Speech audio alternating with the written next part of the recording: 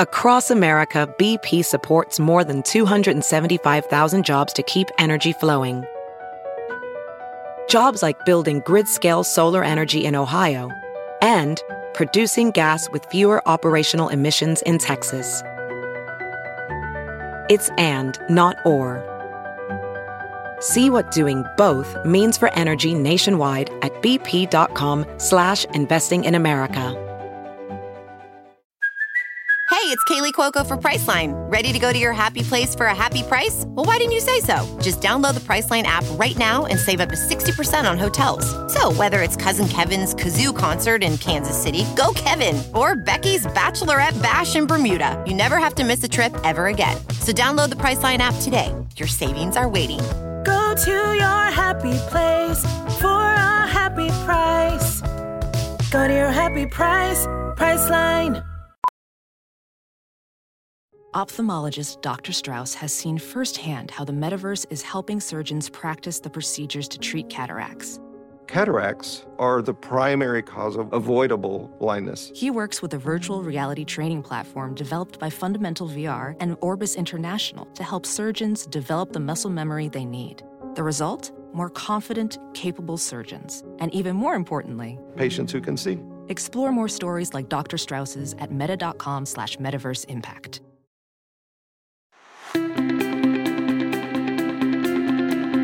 Welcome to the Science of Success, the #1 evidence-based growth podcast on the internet, bringing the world's top experts right to you. Introducing your hosts, Matt Bodner and Austin Fable. Welcome to the Science of Success, the #1 evidence-based growth podcast on the internet, with more than 5 million downloads and listeners in over 100 countries.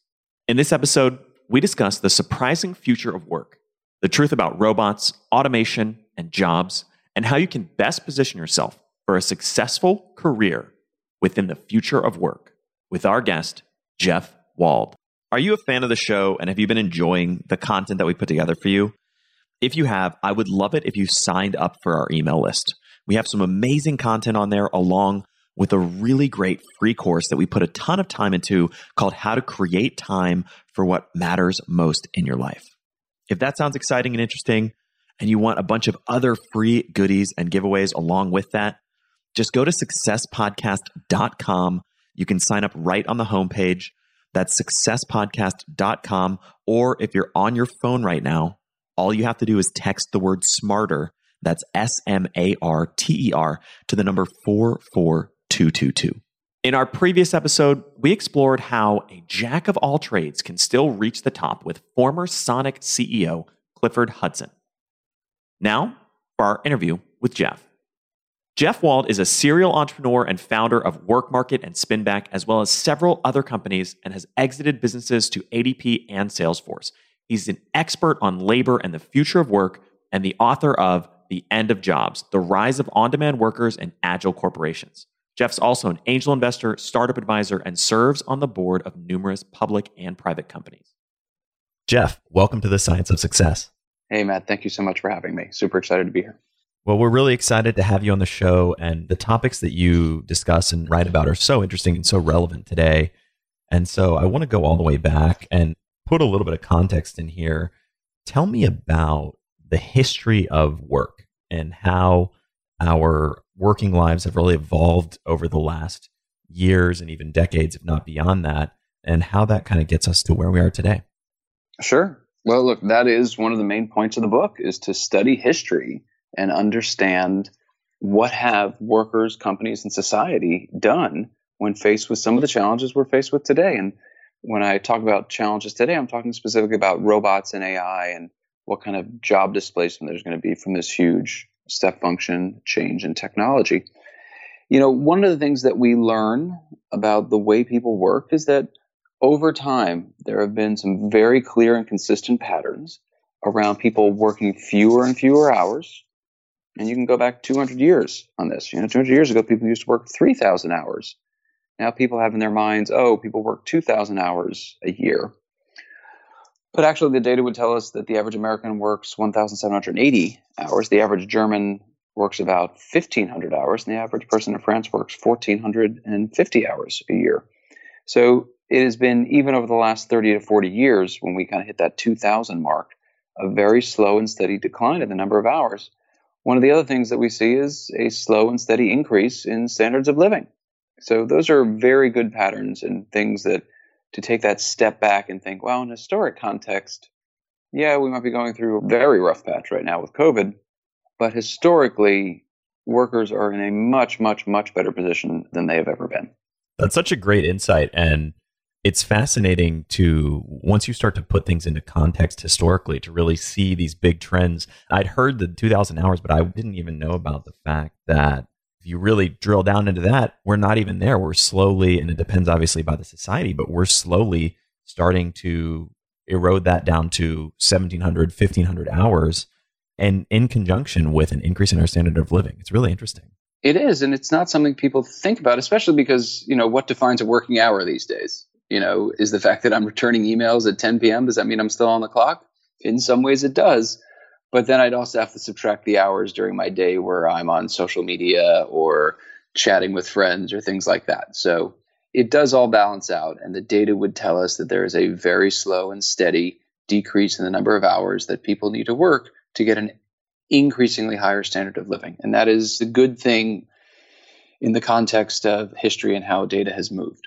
It's so interesting too, and you touched on something a second ago that to me is really a cornerstone of the perspective that I have when I think about where we are today in the world. And this is this idea that if you really look at it, if you watch the news, you definitely wouldn't think this. But if you really look at the data, it's, we're on average as a global society, especially as Americans, we are happier. Well, maybe not happier, but we're healthier. We're physically safer. We have higher standard of living. It's really the best possible time to be alive. And yet it's so easy to lose sight of that in all of the headlines and the drama and everything that you see around the world.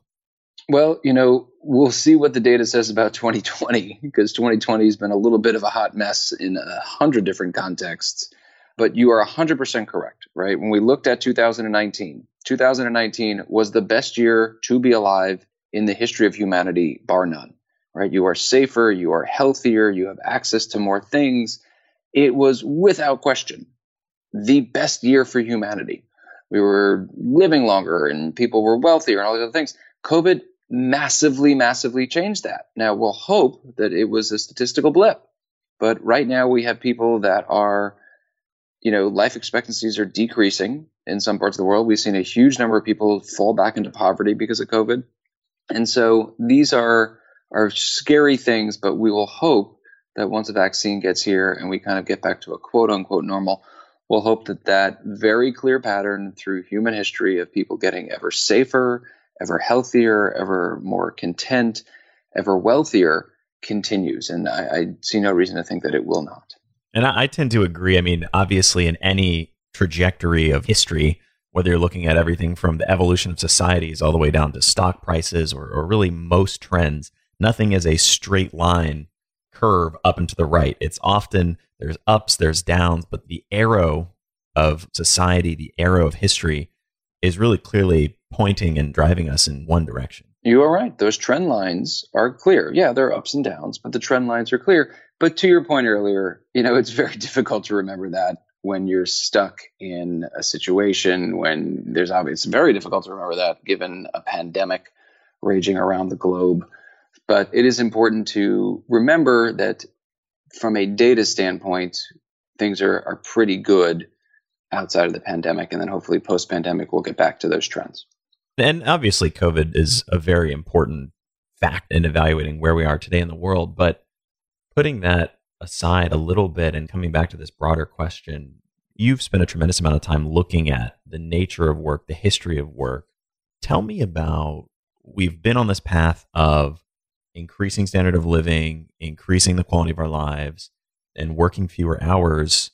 Where do we go from here? And I mean, I know a lot of people, me included, have a lot of concerns about the robots taking our jobs, for lack of a better term, or AI massively displacing whole industries worth of people. And we're already seeing that in a lot of contexts. So how did we get there and where are we going to go from here?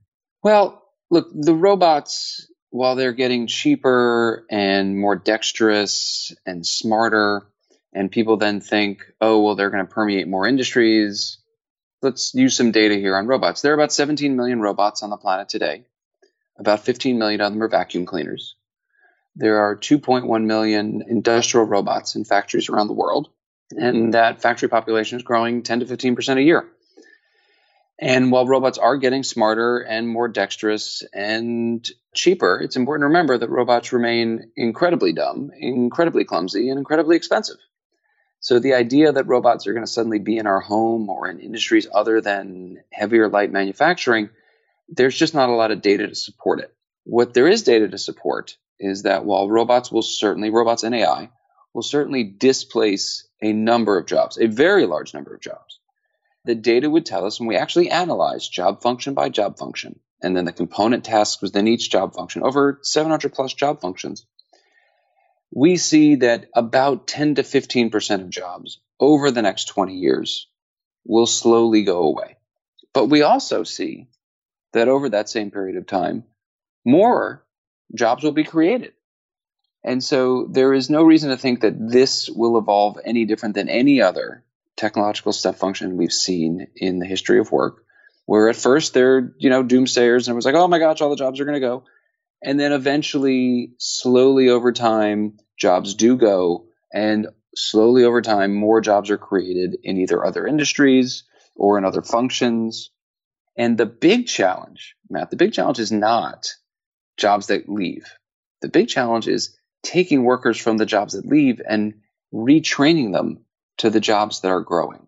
That's actually always been the big challenge in history. And it's a challenge that society has not risen to and not done a good job of. So that to me is my big concern point over the next 20 years is how do we retrain those workers? In the United States, it might be upwards of 25 million workers because there will be plenty of jobs. They just won't be jobs in maybe the regions, maybe the skills that they have, but we can help them and we should. I definitely want to get into retraining and as a society, how we address that challenge, because that is really one of the biggest macro trends that I think as a society we need to be thinking about. But before we do, tell me more about this, the argument, the logic, maybe even some of the data around this idea that technology ultimately creates more jobs than it destroys. And I know that they're not the same jobs, certainly, and that gets back to the idea of retraining, but tell me more. I mean, everyone's heard the example of horse and buggies goes to auto manufacturing, et cetera. But is there a point where that starts to break down if AI, for example, can take over huge swaths of decision-making and analysis that previously required humans? So the answer to the question is maybe, right? It may well be different this time. I will tell you that one of the first things you'll learn at business school is the 5 most dangerous words of business is this time it is different. Things are usually not different, but there are substantive reasons to think that things might be different. It's one thing to go from hand power and making clothing to using a spinning jenny and a weaving loom to take cotton or other fabrics and turn them into yarn and turn them into clothes. It's quite another for an AI system to look through trillions of records in 6 seconds. And so maybe the productivity increases are so great that it will displace more jobs. It is certainly possible. It is certainly possible that change will happen faster. When you talk about the advent, to stick with that first industrial revolution, mechanization, the advent of those technologies, it wasn't like, oh, well, now that there's a spinning jenny and a weaving loom, everyone that's making cloth by hand immediately stop because we're going to immediately flip into this, or at least do it over 10 years. AI systems, can be updated. If Apple comes out with a Siri update on our phone, it can be on 1.5 billion devices overnight. Overnight, they can put some new AI system that does all kinds of things and eliminates my need to do maybe a host of things myself or employ people to do them. So certainly the speed could be different. The scope of productivity increases could be different, but we just don't have enough data on that. Here's what we do have data on, and that's on the job losses, because that's the first area that people are like, oh, how do you know it's 10 to 15%? First off, we don't know anything. I mean, we're taking our best guesses based on data.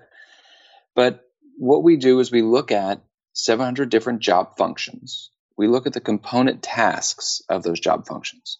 And if the component tasks are repetitive high-volume tasks, the same task over and over again, and it happens a lot, then we know that history would teach us that job eventually goes away.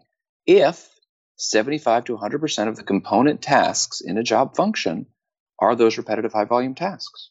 Okay, how many jobs is that true for? How many jobs is it true for 50 to 75% of their component tasks or repetitive high volume tasks? Because there we would see about half the jobs in that industry go. We see what are known as cobots, the idea that the robot or AI system does the repetitive high volume task and the human is able to repurpose and do other things, but you certainly need fewer humans to do the task. And then there are jobs that are 0 to 50% of their component tasks or repetitive high volume tasks, and history would tell us that those jobs almost never go. Those jobs are almost entirely repurposed, all people cobotting and using robots to do whatever repetitive high volume tasks they have. That data would tell us when we look at job function by job function, again, over 700 plus job functions, and how many people are employed in that job function, that math just yields 10 to 15%. Now, to your point of how do we know the 10 to 15% that are going to grow, the short answer is, we look at job functions and what a relative economic activity is within those job functions, and we're making very broad guesses. So it is entirely possible that whether it's the speed of the change or the productivity increases in the change or the global nature of the change, by the way, because that is another big difference between this revolution and others. The first industrial revolution started in Cromford, England, and it took 100 years for it to get to the textile mills in Lowell, Massachusetts. Here, again, Apple will update its iPhone, and people in Gujarat and people in Shanghai and people in Indianapolis will all get the update at the same time. So, long-winded answer in kind of saying history tells us some things, but other things we just don't know, and we have our best guesses. Welding instructor Alex DeClaire knows firsthand how VR training platforms like ForgeFX can help meet the demand for skilled workers. Anywhere you go look, there's going to be a shortage of welders. VR training can help welding students learn the skills they need to begin and advance in their career. The beauty of virtual reality is it simulates that exact muscle memory that they need. Explore more stories like Alex's at meta.com/metaverseimpact. As you write your life story, you're far from finished. Are you looking to close the book on your job? Maybe turn a page in your career? Be continued at the Georgetown University School of Continuing Studies. Our professional master's degrees and certificates are designed to meet you where you are and take you where you want to go. At Georgetown SCS, the learning never stops, and neither do you. Write your next chapter. Be continued at scs.georgetown.edu/podcast. And tell me a little bit about how the concept of the labor equation factors into the impact of these changes on how corporations hire and how jobs are created. That is a great question, one I think that very few people understand. So for those that haven't had the chance to read the book yet, the labor equation is a series of math equations that actually I put up on the windows in my office. I got all beautiful mind on this. And just as a funny side note, the person that actually taught me calculus, because these were a system of equations involving calculus, walked in and she kind of looked at all the windows and she looked back at me. She looked at the windows again and she said, "What the hell is this?" I was like, "Oh, it's a system of equations." She's like, "This is gibberish. This isn't anything." I was like, "What do you mean? They're limit functions and derivatives." She's like, "You don't remember anything I taught you. None of this is correct." And so she helped me fix it. That woman, by the way, is my mother, who was the person that taught me calculus. She's a calculus professor. So that labor equation is the very complex series of equations around a host of variables that involve what is known as labor resource planning. A lot of people, Matt, think that this is how labor resource planning meetings go. They think people walk in and say, "All right, so we got a labor. What should we do? Cheapest source? Yep. Okay, cool. Meeting adjourned. Let's go." That's not how companies actually engage workers. That's not how they do complex resource planning. It is very, very complicated, involving tons of variables, one of which, by the way, is cost. And it's a very important one. But to pretend it's the only one and to make any conclusions on the future of work thinking, "Oh, well, all companies do is go to the cheapest labor source," is just incorrect. And so whenever I tell people, be wary of any prediction on the future of work, that doesn't incorporate these three pieces of evidence. One is the history of work, one is the data around the world of work, and the third is how companies actually engage workers. Anyone making predictions of the future work outside of this, what I call the labor equation, I would just question their conclusions, because they really aren't having conversations with the CHROs and C-suite men and women that are making these decisions. Give me a little bit more insight into some of the other variables other than cost that go into this labor resource planning perspective. Sure. Well, we have ramp up time. How long does it take to get somebody trained up to do that job? How long will the job last? If the job is very short in duration, then I really don't want to spend a huge amount of money on it. Cost becomes a more important variable. How much intellectual property is involved? How many, trade secrets is this person going to know? What are the touch points to the other part of the organization? Is it something that involves a lot of codependencies on other parts of the org? Therefore, we need to really integrate this from a process standpoint, from a decision-making standpoint. How often does it touch the customer? Because if it is a customer touch point, you can be darn sure that I'm not just going to solve for the cheapest resource, because the cheapest resource might mean my customers leave me. And then I was penny wise and pound foolish. So those are some of the things that come in. And the biggest variable in that equation, by the way, that people don't really appreciate is regulation. And companies may think, all right, well, we should go really cheap, but we should keep these people separated from customers, and we should keep them very unintegrated into the business process and keep intellectual property out of the way. So we'll have cheap workers that are really expendable and blah, blah. Maybe that's a conclusion some companies have come to. But then they run into the regulatory environment that says, actually, you can't do that. You can't make those workers all freelancers and totally not do anything for them because they're not important to you. You actually have to make them employees. So regulation is usually a very powerful and very misunderstood variable in that equation. Touching on a couple of those items, customer touch points, regulation, even coming back to the theme of cobots that you talked about a minute ago, share the example of ATMs and how they impacted bank tellers. That is my favorite anecdote in the book. And it goes to show the mass complexity that goes into the situation. So the ATM was invented on September 2nd, 1969 by a chemical bank, put into a branch in Rockville Center, New York. And it took a solid 25 years for the ATM to really get modernized the way we think about an ATM. And by 1995, there were ATMs in every bank all across the United States. At the time, there were 500,000 bank tellers employed. And every prediction about bank teller employment would say, oh, well, bank teller employment is going to go near to zero because, it's in the thing's name, automated teller machine. It's automating the job of the teller. Clearly, there aren't going to be tellers anymore. And no, that wasn't what happened. What happened was we ended up now with 600,000 bank tellers employed in the United States. And people look at that, they go, oh my gosh, wow, that must be an example of cobots. Well, yeah, sort of. The bank teller job has, around 50% of their component tasks are the repetitive high volume tasks of taking in cash and giving out cash. And that task can certainly be done on a machine unless you want 10,000 nickels for some reason. But we saw the average number of tellers per branch decrease from 21 to 13 because it was that cobot scenario where we do see about half of the jobs go. But the reason that bank tellers and bank teller employment increased by 20% is that the number of bank branches in the United States nearly doubled.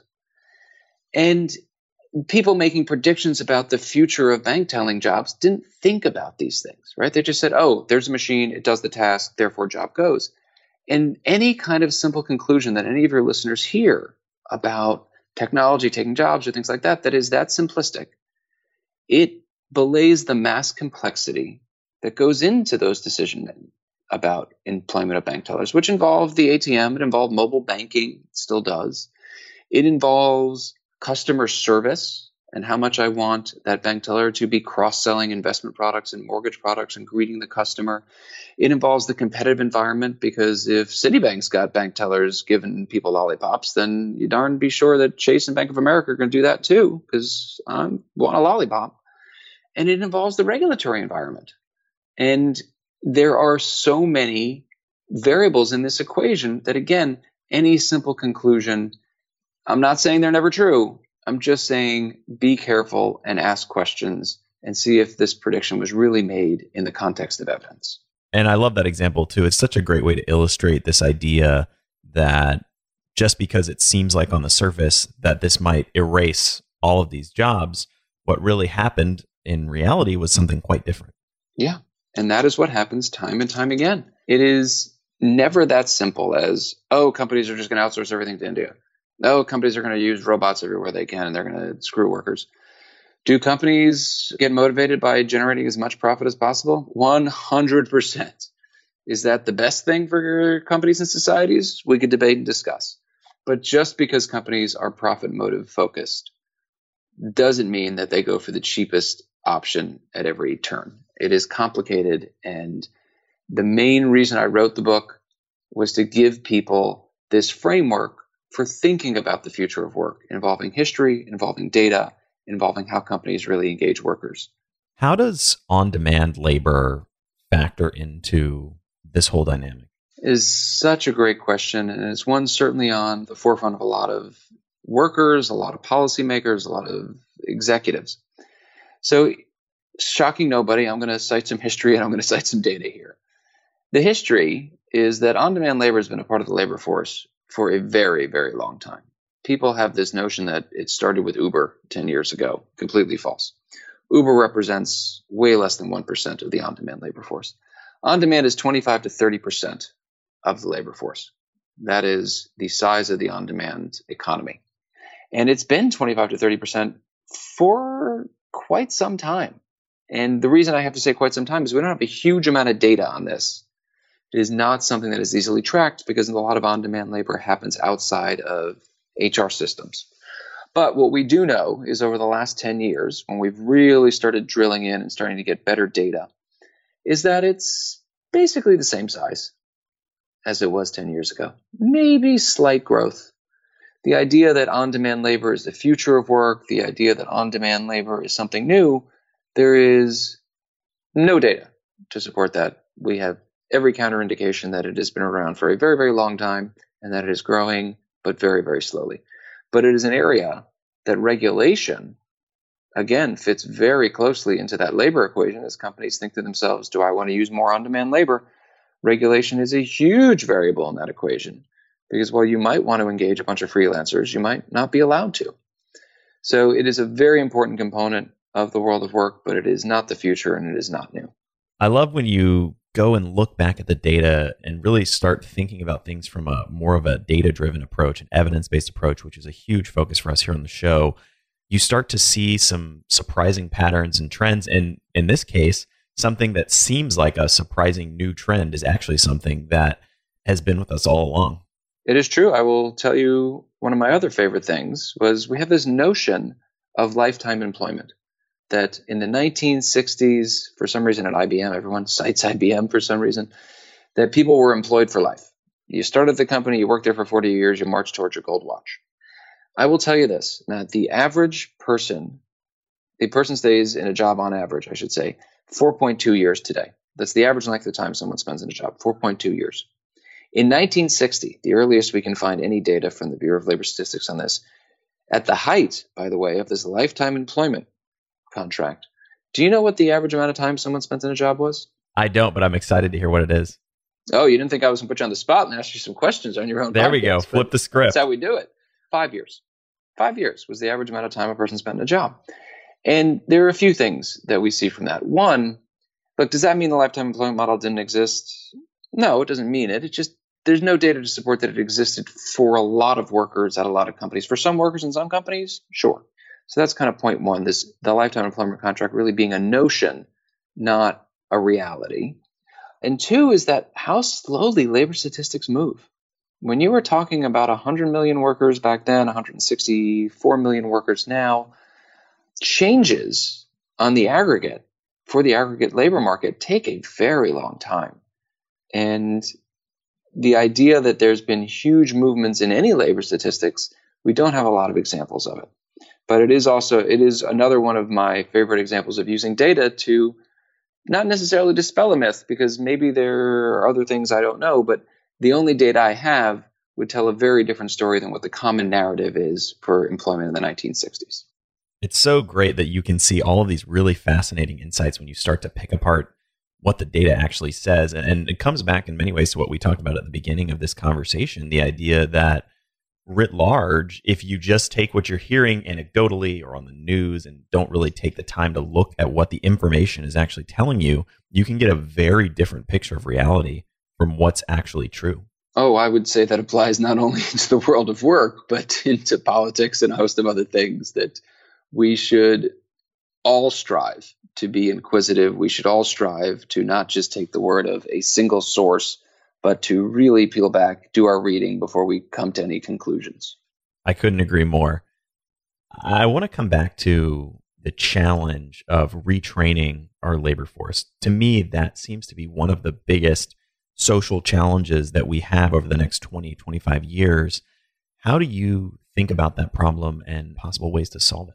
So I worry about this, to be honest, man. I worry about it a lot, not only because societies have done a poor job of this in the past, but it's unclear as to who owns this. Who owns that problem of retraining the workforce?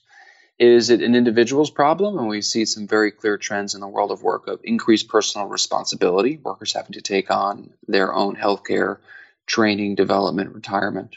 Maybe. Is it a company problem? Do companies need to increase their training and development budgets and do it because it's not getting done otherwise and they got to staff people? Maybe. Is it the education system? Should we be continuing to push away from the 4-year colleges? Should we be pushing technical schools and a host of other things? Maybe. Is it societal, right? Should we regulate? Should we say anytime companies let go of people, they have to give them X number of dollars to do retraining? They have to provide some of the retraining. Maybe. And what role does technology play in this? There are some amazing companies out there that are reimagining how people acquire skills, whether it's through VR technology or obviously the online learning environments. Who's to say? But when I look at some of the different VR technology companies, I see people compressing the time and the cost of training people so that they're ready to start in a job by 90%. That gives me a lot of hope. But we will have to wait and see how this plays out. And I would certainly encourage people not to wait and to own as much of this as possible, because certainly, while that might be how it ends up, you're never going to lose out by taking things into your own hands. I normally find bras to be so uncomfortable and constricting, but Skims has changed that. You know I love Skims underwear, so I finally tried their bras, and Skims has delivered again. Skims bras are worth the hype for the amazing shape and support they give, but what I wasn't expecting was how comfortable they are too. I've tried so many bras in the past, and the main issue that I have is that they weren't supportive enough, to the point where they felt slouchy. I love my Skims wireless form bra because it's so comfortable and supportive.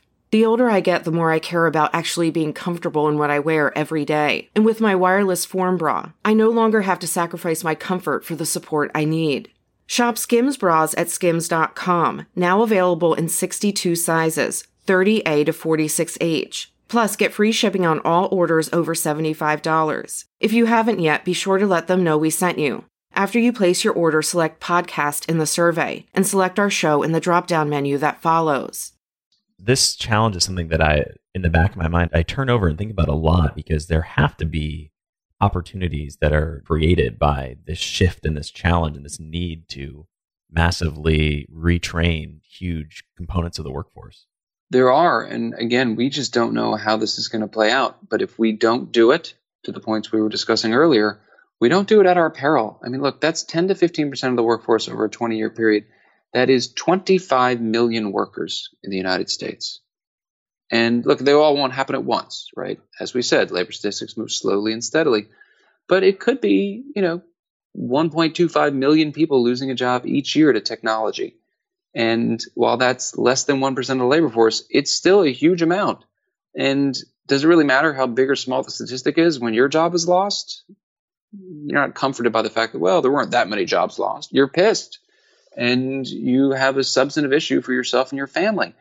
So the societies that do this well, and we don't have a lot of examples of those, see this transition in a much smoother way. Those societies that do it poorly as we have done in the United States, we've done it very poorly. You can take a look at manufacturing workers in the United States, which manufacturing employment peaked at 20 million workers in 1980. And we have 12 million people in the manufacturing sector today. That's a 40% drop over a 30-year period, 40-year period. And it shows how poor a job we did retraining those workers. And those workers very rightly feel not attached to society. They are angry, and they should be, because society let them down. It's interesting to put that into context when you share that figure. I believe you said 8 million jobs since 1980, approximately, of how many have been lost.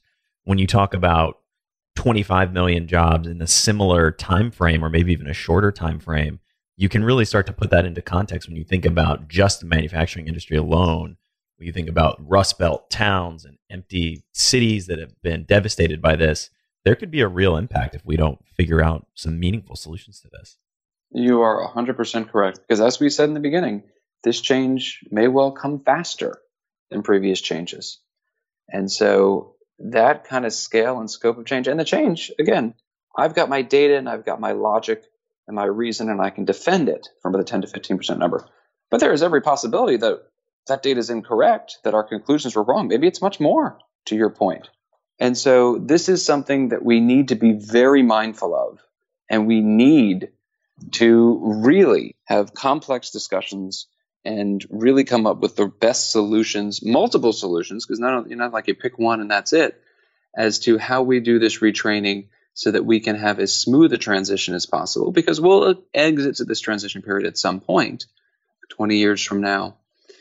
And we want to have as smooth of a transition period as possible, because if we don't, it'll shake the very foundations of society.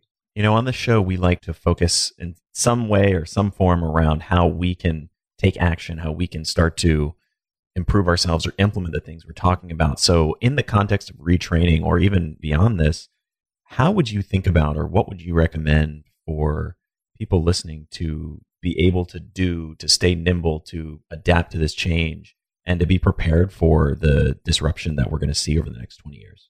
So I think there's a term that a lot of people think is overused, and I'm going to say is underused, which is you got to be a lifelong learner. And people are like, oh, I've heard it before. I'm like, yeah, but you can't hear it enough, because the amount of time it takes for a skill to become non-monetizable, become obsolete.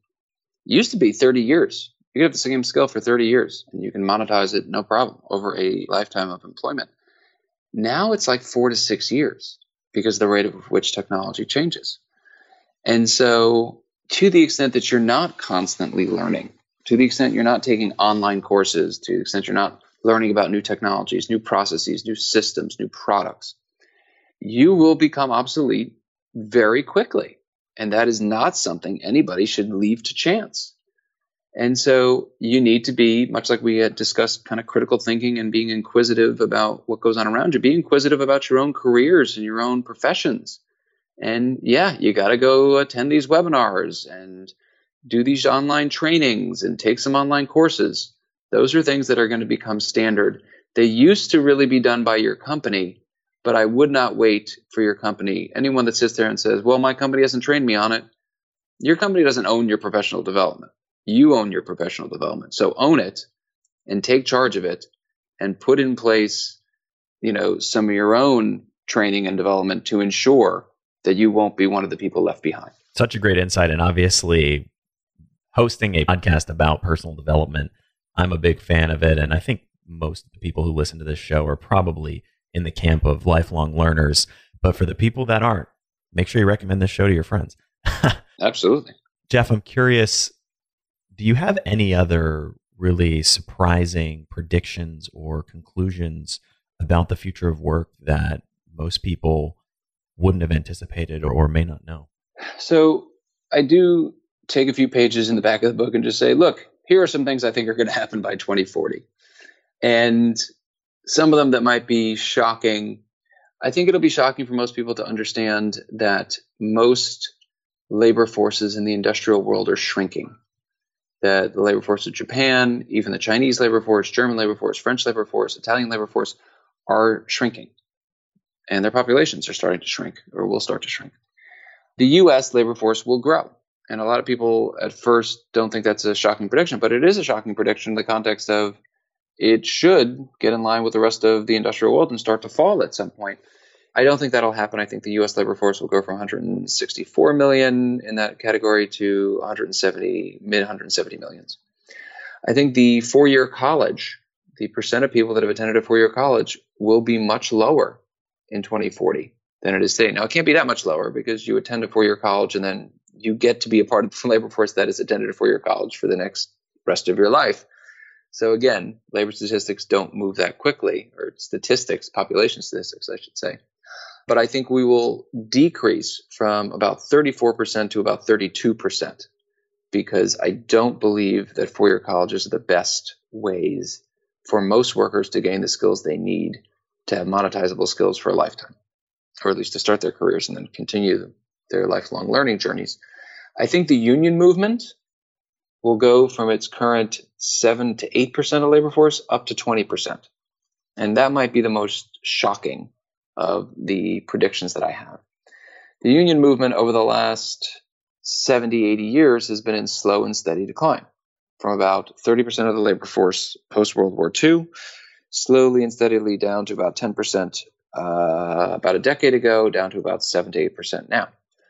What's interesting is over the last 30 years, the number of people in a union has actually stayed pretty stable at about 15 million. It's just the number of workers outside of unions has continued to grow. Therefore, the percent has dropped. And here's what I mean when I say the union movement will have a big revival. It is not the unions that exist today. The unions that exist today have their own structural problems, have their own issues with flexibility and being able to adapt to a changing workforce, in my opinion. But the idea that workers need to bound together in collective action, the idea that workers need something to balance the power that companies exert, especially as companies are able to exert more power given new technologies. These are very powerful lessons from history. There will be something that will rise to enable workers to balance out that power imbalance that will occur, to stabilize the relationship. And it has historically been the union movement is one of the most powerful factors. So I think you're going to see the advent of new multi-industry, loosely configured union movements that are not the Teamsters, which is in one area, or the SEIU, which is in another area, or the United Auto Workers. It is going to be cross-industry, mobilely generated, social media driven, and very light involvement. It's not going to be huge union dues. It is going to be a very light structure, and we'll see upwards of 20% of the workforce belong to those types of movements for the next 20 years. Very interesting predictions. And as somebody who's dug into the data, I can tell that you have some really non-intuitive conclusions about it, which I really appreciate. For listeners who want to learn more, who want to dig into your work and who want to connect with you, what is the best place for them to do that? Well, LinkedIn is always the best place to connect. It is, I think, the most relevant and most useful social network. And so it's the only one I really spend time on. I certainly am on Twitter at Jeffrey Wald. And then the book can certainly be found, I would love to say, wherever fine books are sold, because I'd love to say that we were all going into bookstores together. But unfortunately, that is not a reality right now. So Amazon and BarnesandNoble.com and anywhere fine books are sold online, you can certainly find The End of Jobs. Well, Jeff, thank you so much for coming on the show. A fascinating conversation about the future of jobs and where we may be heading. Thank you so much for having me. And thank you so much for doing so much research and having an incredibly well thought out series of questions. This was great. Thank you so much for listening to The Science of Success. We created the show to help you, our listeners, master evidence-based growth. I love hearing from listeners. If you want to reach out, share your story, or just say hi, shoot me an email. My email is matt@successpodcast.com. That's MATT@successpodcast.com. I'd love to hear from you, and I read and respond to every single listener email. I'm going to give you 3 reasons why you should sign up for our email list today by going to successpodcast.com, signing up right on the homepage. There's some incredible stuff that's only available to those on the email list, so be sure to sign up, including an exclusive curated weekly email from us called Mindset Monday, which is short, simple, filled with articles, stories, things that we found interesting and fascinating in the world of evidence-based growth in the last week. Next, you're getting an exclusive chance to shape the show, including voting on guests, submitting your own personal questions that we'll ask guests on air, and much more. Lastly, you're going to get a free guide we created based on listener demand, our most popular guide, which is called How to Organize and Remember Everything. You can get it completely for free, along with another surprise bonus guide by signing up and joining the email list today. Again, you can do that at successpodcast.com, sign up right at the homepage, or if you're on the go, just text the word SMARTER, SMARTER, to the number 44222. Remember, the greatest compliment you can give us is a referral to a friend, either live or online. If you enjoyed this episode, please leave us an awesome review and subscribe on iTunes, because that helps boost the algorithm, that helps us move up the iTunes rankings, and helps more people discover the science of success. Don't forget, if you want to get all the incredible information we talk about in the show, links, transcripts, everything we discuss, and much more, be sure to check out our show notes. You can get those at successpodcast.com. Just hit the show notes button right at the top. Thanks again, and we'll see you on the next episode of The Science of Success.